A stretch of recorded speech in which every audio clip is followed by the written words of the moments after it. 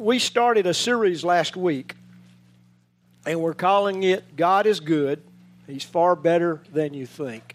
And we're going to spend some time in this, and we're going to look at Jesus. We're going to look at a lot of things. But for the next couple of weeks, we're going to look at how we think, okay? How many of you ever been told you had stinking thinking?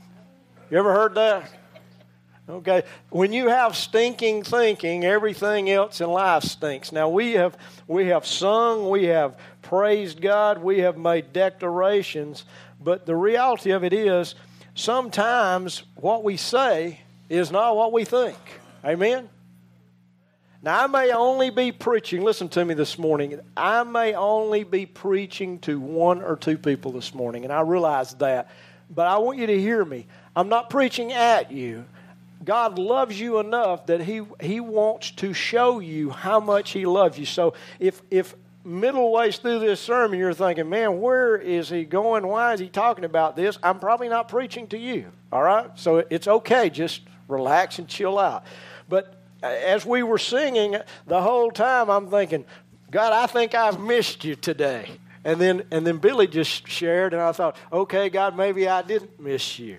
And so we're going to look today at stinking thinking, because stinking thinking ruins our understanding of the goodness of God. It really does. Too many people in the church, when they hear God is good, they have been trained to say all the time, but they don't seem to be experiencing it in their life.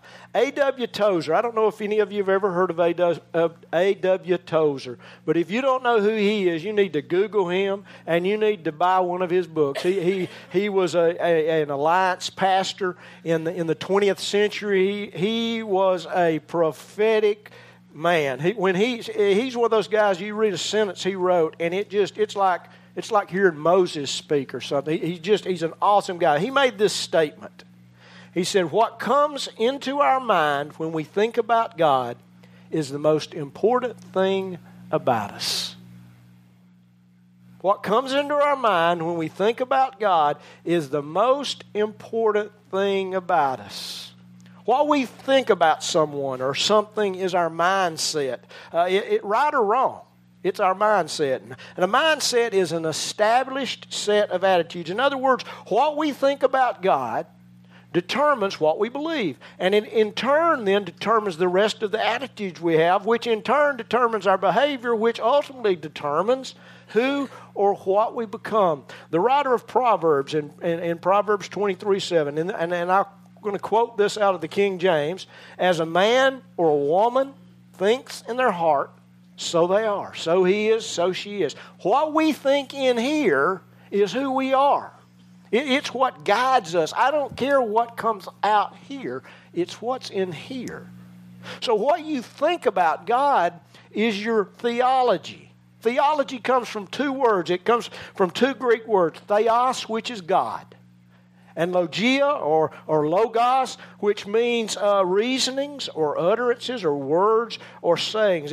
It's our reasoning about God. Literally, theology is thinking about God. And it's not something that's just taught pastors in seminary and in Bible college. All of us have theologies. All of us have a theology because it's what you or I believe. It's what we think about God's character. It's what we think about His nature. And every person, whether they're born again or not born again, has a theology. The atheist has a theology. He may tell you he doesn't, but he does. The non-believer has a theology. And even believers, we all have a theology. So what we think about God is extremely important. Our theology may be right. It may be wrong. But it's very, very important because that's what we tend to live out, is what we really think.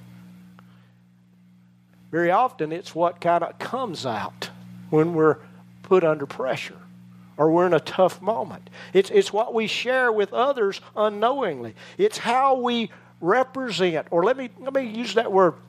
The word represent means to represent. It's how we represent God. It's how we show others what God looks like, how God acts, what God thinks, what the heart of God is. It's how we represent Him.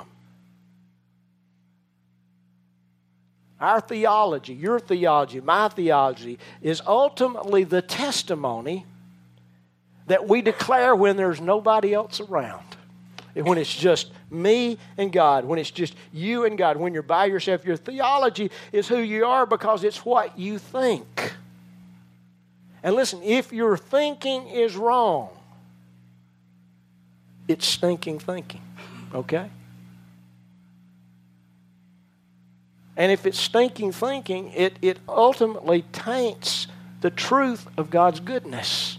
We may say God is good all the time, and all the time God is good, but we may not be truly believing that. So when you think about God this morning, what pops into your mind? What if, now I'm not going to do this, so everybody relax, but what if you had to stand up this morning and say exactly what came into your mind? You couldn't wiggle a little bit. You couldn't reword it. You couldn't. Here's a big word in our culture right now. You couldn't redact it.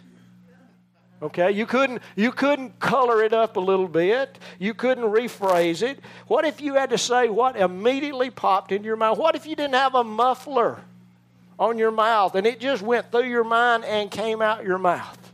I know some people like that. Okay, but most of us we've got a little bit of a muffler on us. But what if you didn't have one? What if you couldn't clean it up? You couldn't camouflage it in Christianese. Y'all know what Christianese is, don't you? That's what church people speak. It's a language all unto ourselves. But what if you couldn't camouflage it with Christianese? What if you couldn't dab a little glory hallelujah or hair gel on it or praise the Lord lipstick on it and dress it up? What if what came to your mind came out of your mouth and it truly revealed what you thought about God? Now remember this. What we think is who we are. You can tell me all the promises that are here, but if I heard a pastor say this morning, but if they haven't become reality in your life, you haven't applied them, it's just words. It's just words. Too many believers, if pushed to these kind of limits, they might struggle to believe that God is good all the time. And all the time God's good. Even if the Scripture declares it over and over and over, and even if that Scripture invites us to experience. You see, it just doesn't call us to know it in our minds. It invites us to experience. There's a passage in Psalms. It's Psalms 34:8. God says, taste and see. In other words, experience and see that the Lord is good. How blessed is the man, how blessed is the woman who takes refuge in Him. God never intended for us to choose rational knowledge and intellect over our experience. But He didn't also cause us to choose experience over our rational intellect. All right? He created both. They bring a balance. If you're all experience, you'll be out of bounds. And if you're all rational and intellect, you'll be out of bounds. Somewhere in the middle is where intellect and rational thinking and emotion and experience all come together. And that balances us. Both are necessary. It's not either or, it's both and. Both are necessary to bring us to genuine, life-changing truth. And when that happens, everything changes. Listen, genuine relationship is experiential. All right? You can't just talk about it. It can't just be theory. It's experiential, but it's also rational. It makes sense. It really does. We were created to think and we were created to feel. And when either of those things is ignored or one's given precedence over another, we come up short. We miss God. God's goodness pushes us, listen to me, it pushes us beyond our ability to understand. All right? As we were singing, as some of these folks were sharing, as Becky shared, that's beyond my ability to understand. I have worked all my life. Okay? Nobody gives you everything for less. That's just God. It's beyond experience. I mean, it's beyond the ability to think through it. God, listen, is better than we think. He's far better. But to embrace that goodness, we have to engage our hearts, not just our minds. We have to engage both of them because our heart will take us places that blow our minds. All right? When God begins to pour out His goodness and you really get hold of it, will blow your mind. It will be more than your mind can handle. But you know what? Your heart was made to experience it. And it's like a sponge. But to get there, we sometimes have to deal with messed up theologies. And we're going to do that over the next couple of weeks. We're going to deal with one today that helps us develop theologies. We'll talk about a couple of more over the weeks.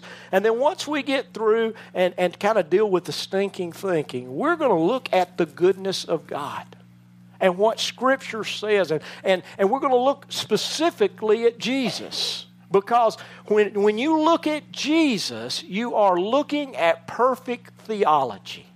All right? Jesus manifests the theology of God. He is truly God in the flesh. Therefore, everything Jesus does, everything Jesus says, every action He makes, every encounter with people, it's God encountering people.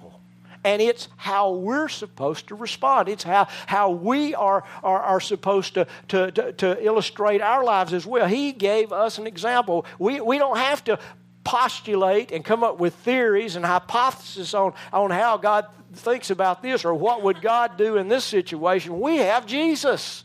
He walked it out, put it in the flesh. But for us to receive that and to see that, we have to deal with the garbage that's collected in our minds that we call theology sometimes.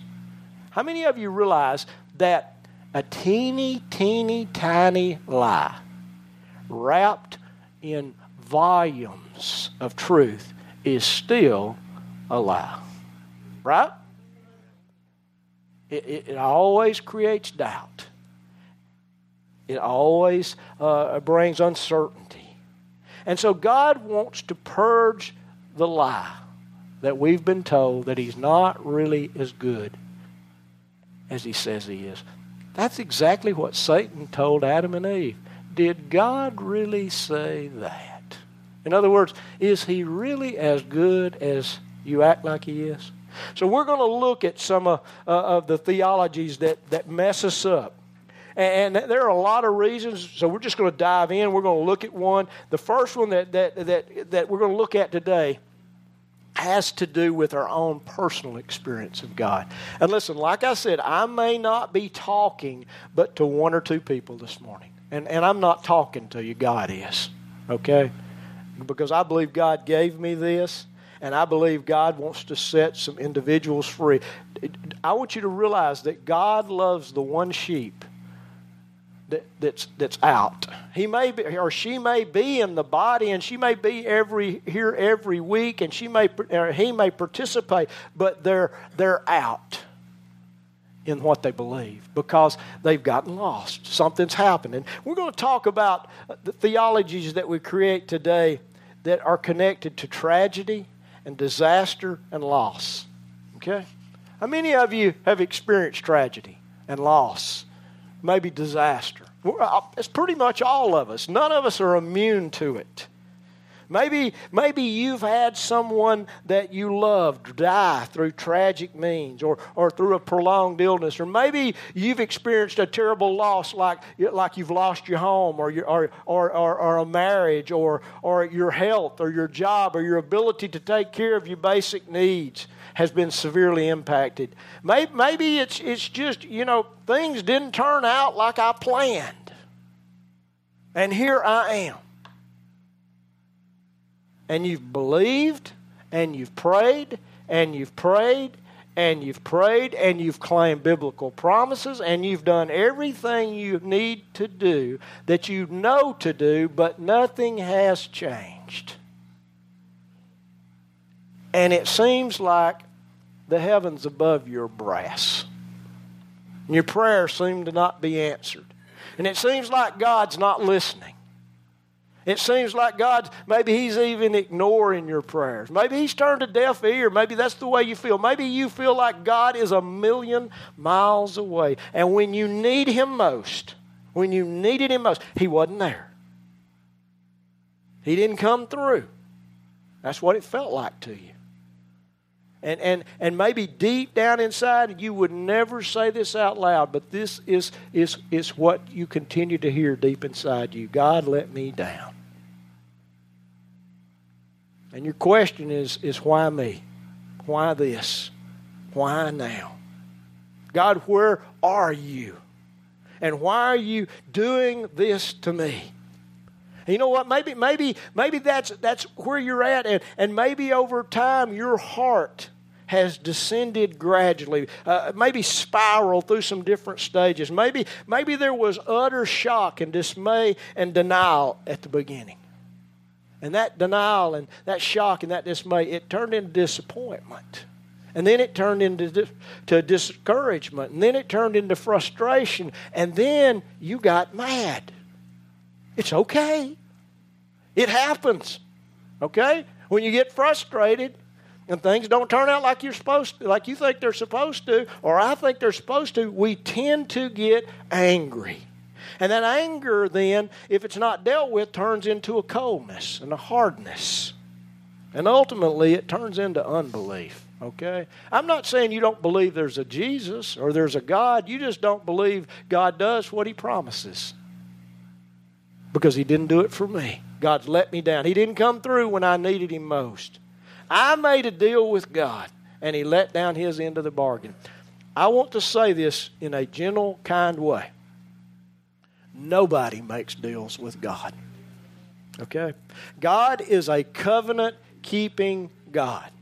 There are two words in the New Testament for covenant. One is where they bargain out and come to an agreement. The other one is when the deal is given, and that's the way it is. By the way, whenever God makes a covenant, it's not the first one, it's the second one. So God doesn't make deals. All right? God lays out the requirements. He doesn't have to make a deal. You don't have anything to offer. Okay, I mean, I'm not being ugly here. I'm just saying we don't have anything to offer a God who's omnipotent, who's omniscient, who created me.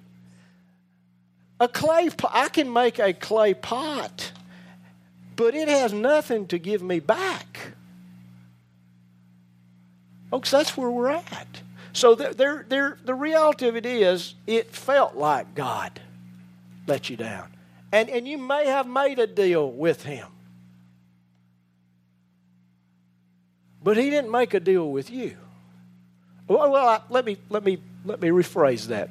Maybe if you look back 2,000 years and you look at the cross, you'll see the deal He made. It doesn't change. It doesn't change regardless of what situation or circumstance I go through, because that deal is enough to take care of everything else. But I got to get my head right. I got to get my heart right. Things don't go like we plan.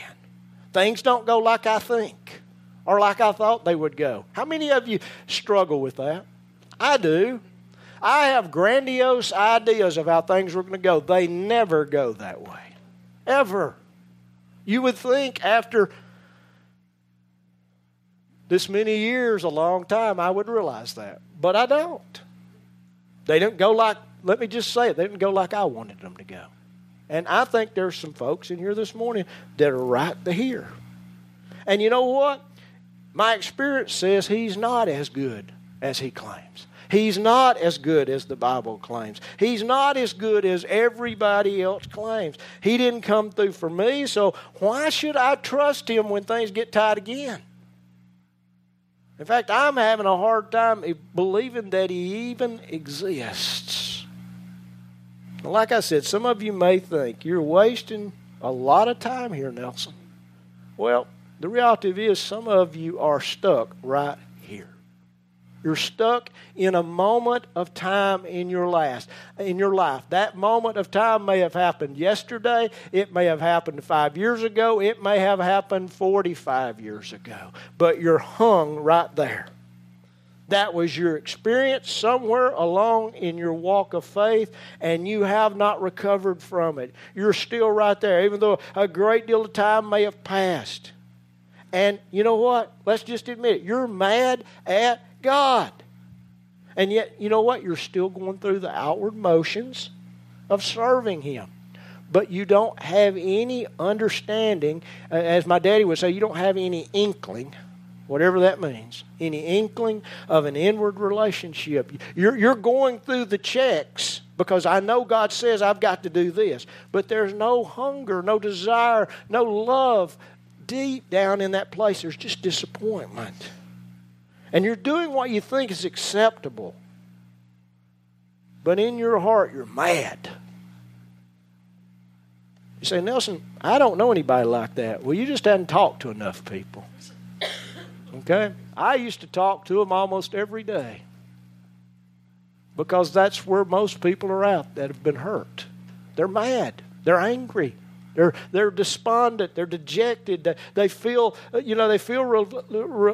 rejected because God didn't come through, and they're still dealing with that moment. I don't watch him on TV very often, but every once in a while he says something good. And I heard him say this. You know who Dr. Phil is? Okay. I'm not okaying Dr. Phil. I'm not speaking against him. I'm just saying he said this, and it's very true. Time does not change anything. You know, we've always heard, give it enough time and you'll heal. Well, time doesn't heal anything. It's what you do with the time. Okay? It's what you do with the time. And maybe somebody in this room has spent a long time and you're still as raw and as wounded as you were the day this happened. And you've barricaded yourself in the center of this fortress that has walls 100 feet high, and you've kind of locked God out. You're existing, but you're not living. You're going through the motions, but you're not accomplishing much. You're checking the boxes of religion, but there's no life there. There's no excitement there. It's just motions. Now listen, I want you to hear me, okay? I don't want to treat what happened in your life without compassion or lightly. I'm not saying it did not matter. I don't want to diminish it. It happened and it was real, okay? And it happened to you or it happened to somebody you love. And I'm not saying it was their fault or your fault or anybody's fault. And what happened, it was tragic and it was devastating and it was life-changing and it changed the way you think. But it has not changed who God is, and it has not changed the way He thinks, and it will not change His character and His nature. Okay? That's the truth. Too many people believe God can do whatever He wants or chooses to do. I hear that all the time. Well, God can do anything He wants to. Well, He cannot. There's a lot of things God can't do. Most of them are because He won't do. All right? He won't do something that is in opposition to His character or His nature. We're not talking, when we talk about the goodness of God, we're not talking about something He does. We're talking about who He is. Therefore, He cannot do anything that goes against the goodness of His nature. He cannot be anything other than who He is. And the Bible says over and over and over, He is good. He is good. He's not capricious. He's not moody. He doesn't operate with partiality. He doesn't choose one today and choose another one tomorrow. He's not that way. He's not uncaring. He's not mean. I know some mean people. Okay? I can be a mean person. I really can. You probably can too. God's not mean. And listen to me, He's not spoiled. He's not spoiled. He acts for the benefit of His creation. And He acts a certain way because that's who He is. He is good. In fact, He wants to heal the wound that you've experienced. He's not afraid of your anger. Sometimes we think of, I tell people, I say, hey, pray like you feel. Well, I'm mad I said, well, pray that way. Well, I'm afraid God will strike me down. Well, why is He not striking you down now? You know what I'm saying? We think these crazy religious ways. When your heart's broke, you pray brokenhearted. When you're angry, you pray angry. When you're frustrated, you pray frustrated. Read the Psalms. Oh God, break their teeth out. But what happens as you pray that way, the Spirit of God works in you. And He diffuses the anger. He takes away the frustration. And then as you read through those Psalms, you find the writer change. And there's a change in his life. You see, God just says, hey, come to me. Tell me how you feel. I already know it. It's not a secret. So God's not afraid of your anger. He wants to replace it with genuine love. He doesn't fear our questions. But now listen to me, okay? He may not answer your question. And He may not answer it like you want it answered. And when you get the answer, it may not be what you want to hear. Do you understand what I'm saying? Have you ever kept after somebody until they finally told you what they thought? And boy, you wished you'd never asked them? Okay? Just keep in mind, God's going to tell you the truth if He gives you an answer. So it may not be what we want to hear. And the reason is God does not lie. This won't be on the screen, but there's a passage in Numbers 23:19 where a pagan prophet, a fortune teller, Balaam, says this. He says, God is not a man that He should lie, nor a son of man that He should repent, which means to change his mind, or has He spoken, and will He not make it good? Okay, this is a guy that ends up getting destroyed because he leads the people of Israel into paganism and idolatry and sexual deviation. Okay? But he knows the truth. Paul starts his letter out to Titus and says, God who cannot lie. I love this passage in Isaiah. This is a verse that when I don't understand things, when I can't make sense of things, it's a verse I remind myself of. It's in Isaiah 55, verse 8 through 9. God says this, I'm quoting, "For my thoughts are not your thoughts." Interesting. That's what I say. Thank you. My thoughts are not your thoughts. Neither are my ways your ways, or your ways my ways. In other words, I don't act like you. I don't think like you think. And then he gives us a comparison of how far apart the way we think and the way He thinks is. He says, for as the heavens are higher than the earth, how far do the heavens go? Well, we hadn't figured that out yet. Now, they do have an end, okay? But we don't have the ability to comprehend the end of it because it's created, right? Okay. So he says, as high as the heavens are above the earth, so my ways higher than your ways, and my thoughts than your thoughts. You know what? That is a great verse to wrap yourself around. Because what God's saying is you're not always going to know the answer. You just got to trust me. Because I really am good. And when you begin to trust me, you'll see it. Listen, if you're angry this morning at God, you're mad at the wrong person. Okay? You're mad at the wrong person. God does not kill. God does not steal. He does not destroy. That is not His domain. That is the domain and the description of somebody else. And his name is Satan. How do you know that, Nelson? Because Jesus said, the thief comes to steal, kill, and destroy. He didn't say God comes to kill, steal, or destroy. He says the thief does. Death, disease, disasters are the calling cards, I believe, of the enemy of our soul. But he loves it when we get his work mixed up with God's work. Okay, he loves it. He gets a foot in the door.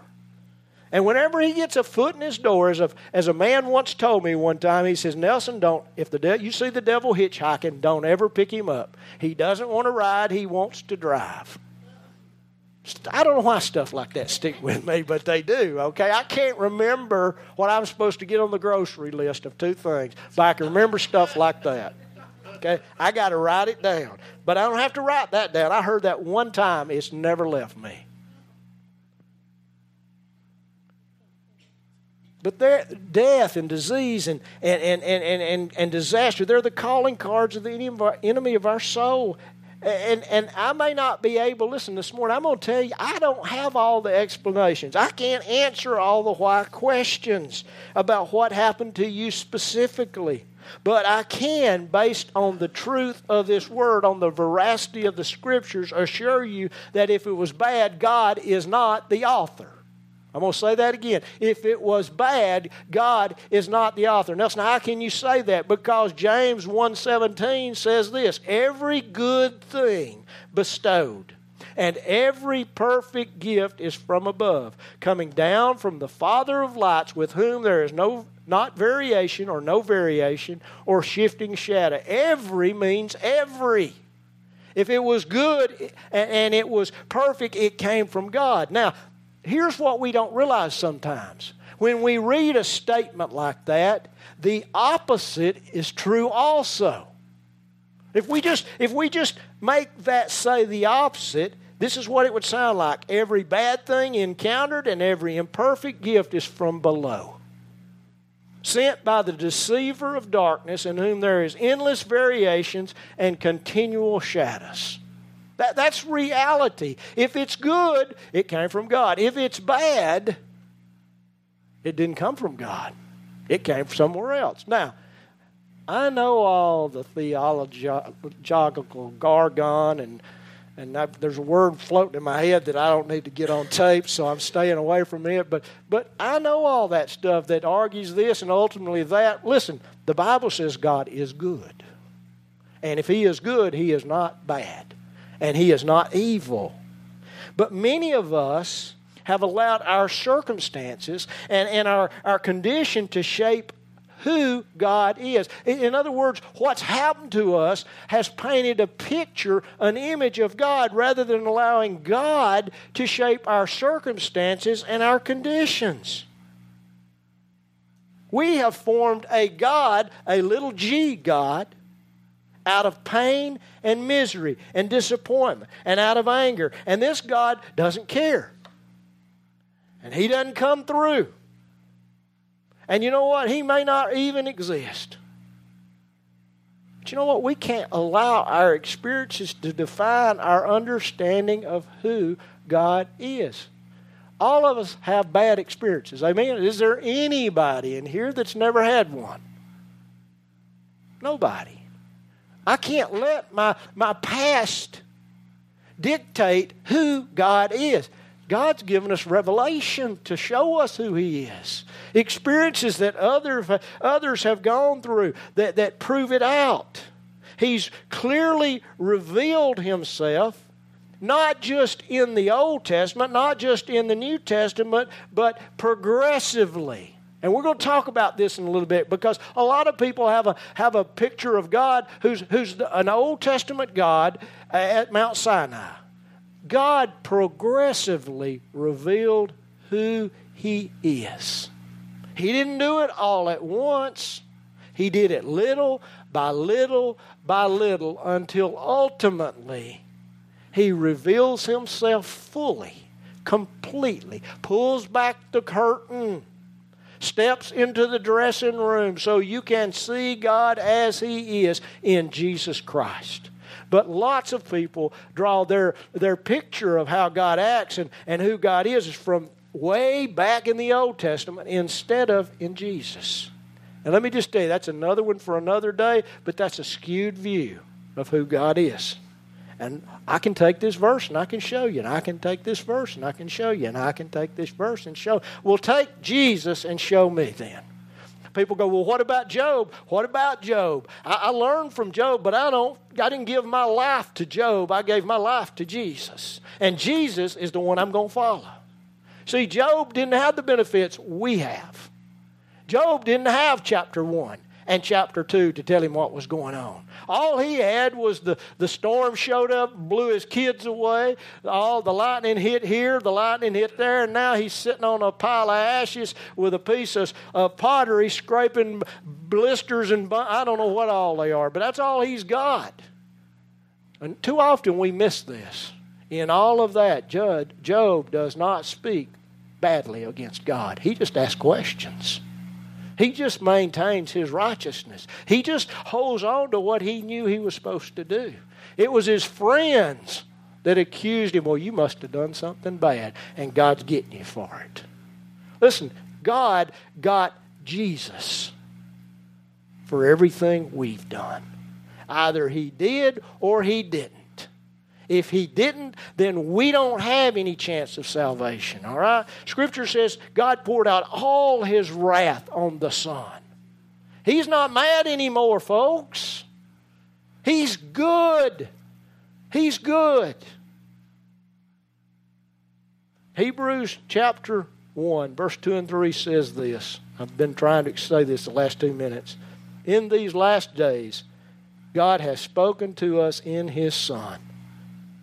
And then it says this, He is the radiance of His glory. And don't miss this, the exact representation of His nature. He is His nature in living color, 3D, 5G, 100G, whatever it's called. He is the exact representation of God's nature. And He upholds all things by the word of His power. The Apostle John tells us that no man has seen God at any time. The only begotten of God, Jesus Christ, who is in the bosom of the Father, He has explained Him. He has unveiled God to us. In other words, if you and I are having an issue with God based on the way He acts, we need to make sure the actions we're blaming Him for match up with the actions of Jesus Christ. Otherwise, God didn't do it. The devil did it. All right? Theology is very simple.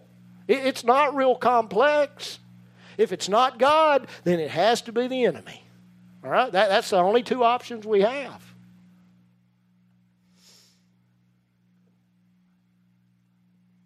So our theology, our way of thinking about God,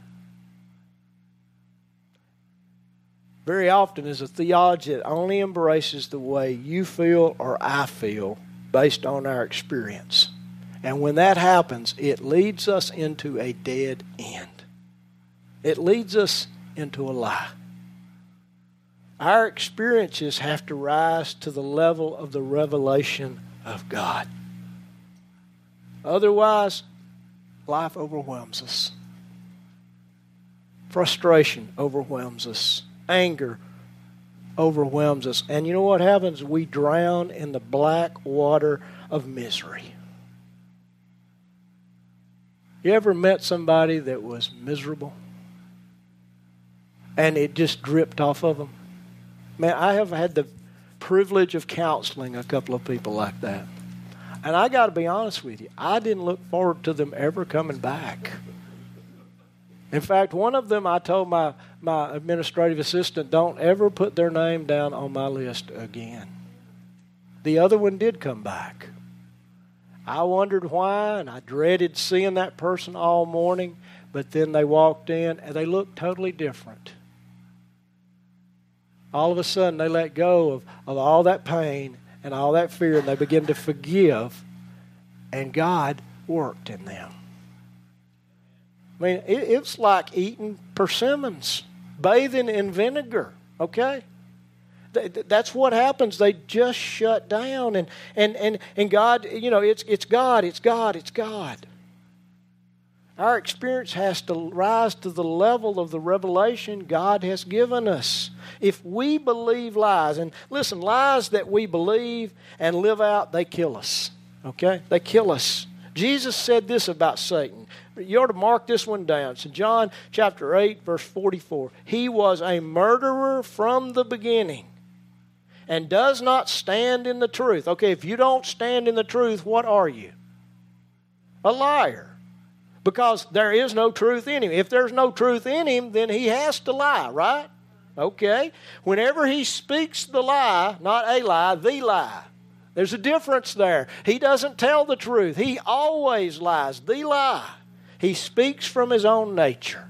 You hear what Jesus just said? The enemy is a liar even when he quotes Scripture. When he quotes Scripture at the temptation of Jesus, he's pulling a little here and a little here and cobbling them together and throwing them out there. And Jesus, he doesn't bite. When Jesus quotes Scripture, it's right out of the context. Okay? So listen to me. If somebody comes quoting you Scripture, you need to figure out what context they're using and what's behind it. Everybody that quotes Scripture is not following Jesus. All right? Just a word of warning. It says, for he is a liar and the father of lies. Hebrews 6:18 tells us it's impossible for God to lie. What does impossible mean? It's not possible. God cannot lie. So the truth is, here's what Psalms 145:9 says. God is good to all. Not just good to a handful, not just good to those that follow him, not to those who just obey him. He is good to all. God is far better than we think. All means, listen to me, even you. Right where you're at. Even if you're mad or disappointed or discouraged or blaming God for everything bad that's ever happened in your life, God is still good to you. And God can be good to all, including you, because Jesus took the weight of everything bad on his shoulders and drank the misery and the suffering and the pain to the fullest extent, every drop of it. So that you and I don't have to live in prison cells. You don't have to live in the place you're living at right now. You built that prison. Well, so this happened and that. I know those things happen. I don't diminish those things. But you camped out there.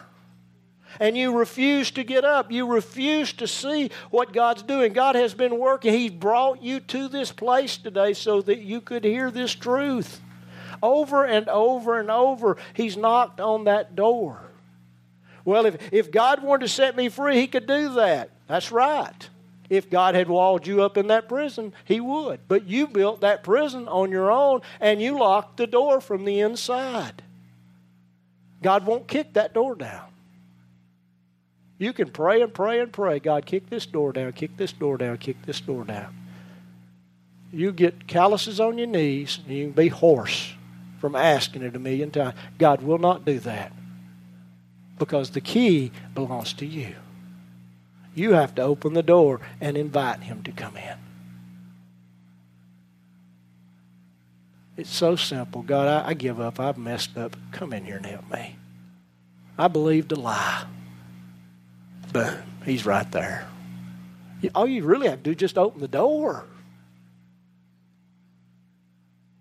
Listen, God does not cause everything. That's a lie. God's not the author of tragedy or the creator of evil. And if that's what you believe, you have believed a lie. You've believed something that is not true. God does not condemn. God does not shame. He convicts. He convicts. He convicts. Romans chapter 2, verse 4 says, or do you think lightly of the riches of his kindness and his forbearance and his patience, And all of those things are the results of God's goodness. Not knowing that the kindness, literally the word is goodness. Literally not knowing that the goodness of God leads you to repentance. It's the goodness of God that brings us to that place where we realize, oh my gosh, I'm wrong. I'm wrong, God. I've been going the wrong direction. And we turn and He's right there. Listen, simply, maybe you're in this place and I got to know the answer. I got to know why this happened. Well, I'm going to tell you something. Simply knowing why won't heal you. Okay? And the cold facts of whatever it was won't ever satisfy you. Because knowing and experiencing the why is not knowing and experiencing the who. Facts won't heal you. There's a person, though, that will. And His radical goodness will bring healing and it will bring restoration. And He alone can change the way you think. But you have to entertain His goodness by changing directions. If you change directions, the way you think will change. And your theology will change. Remember what A.W. Tozer said? He said, what comes into our minds when we think about God is the most important thing about us. I really believe this morning, a handful of people maybe in this room, that you want to believe God's good, but your experience tells you something else. Okay? You can believe your experience or you can believe the truth. The truth will set you free. That's what Jesus said. The truth will deal with your experiences. Your experiences won't deal with themselves. Okay? And why won't deal with the answer to why won't deal with your heart issues. It's an issue of surrender. That's what it is. Wherever you're at. Listen, I'm not diminishing it, okay? I'm not making light of the pain. I don't know what you've been through. I don't know what's happened. I don't know the hurt that you've experienced. But I do know this. God didn't cause it. Okay? God has a plan for you. And it's a plan for good. That's what He says in Jeremiah 29:29. I have plans for you, good things for your welfare, not bad things. See, the devil will lie to you. He will lie to you. He will dog you till you take your last breath with a lie. Because if you'll believe a lie, even a little one, you will deny the goodness of who God is. Listen, God is truly good in everything that He does. And when we get hold of that, when we grab hold of that, it will set us free, folks.